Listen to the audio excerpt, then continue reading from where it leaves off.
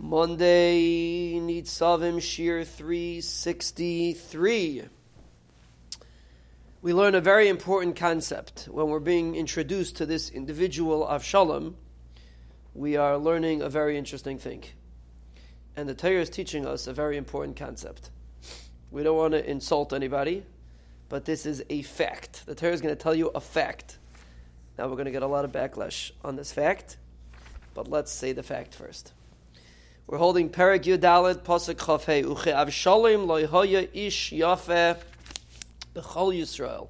There was nobody that had the looks of Avshalom. Lahalal Moed, he was praiseworthy. He was a very, very handsome fellow.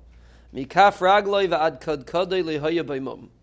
From his foot to his head, he didn't have any mum.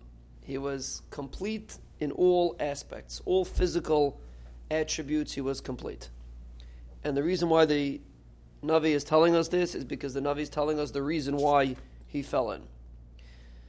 A perfect person, there's a concept that they say, it's actually, I don't know if it comes from the Yidden, but there's a concept that beauty is only skin deep.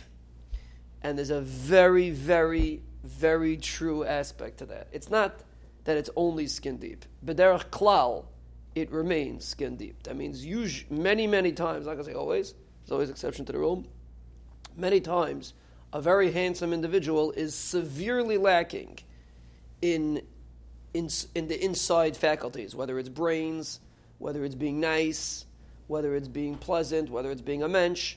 Many, many, many, many times it's like that.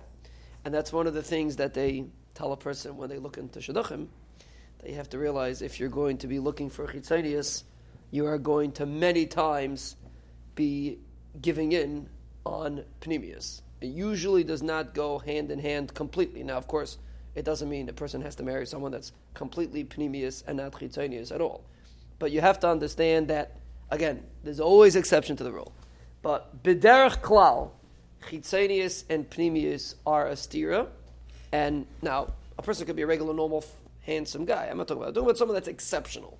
An exceptionally handsome individual will many times have an exceptional mum in other areas, usually in the pnim, whether it's midas, whether it's other areas.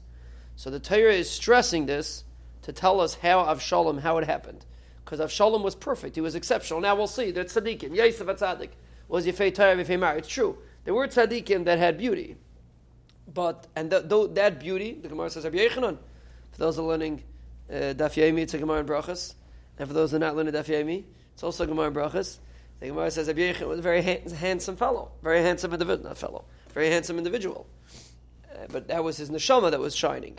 But when a person just has external beauty, usually it's a demonstration of a lack of inner beauty. And therefore, our introduction to Avshalom is with this point, that he was a had tremendous external beauty. And therefore, we will see that the internal beauty, again, we don't understand him. He was Adam Gadol Ma'id. We don't understand what his Nisayan was, but his inner beauty was lacking, apparently, from the way the Psukim say. And the Hakdama teaches us that the reason was because the external beauty was exceptional.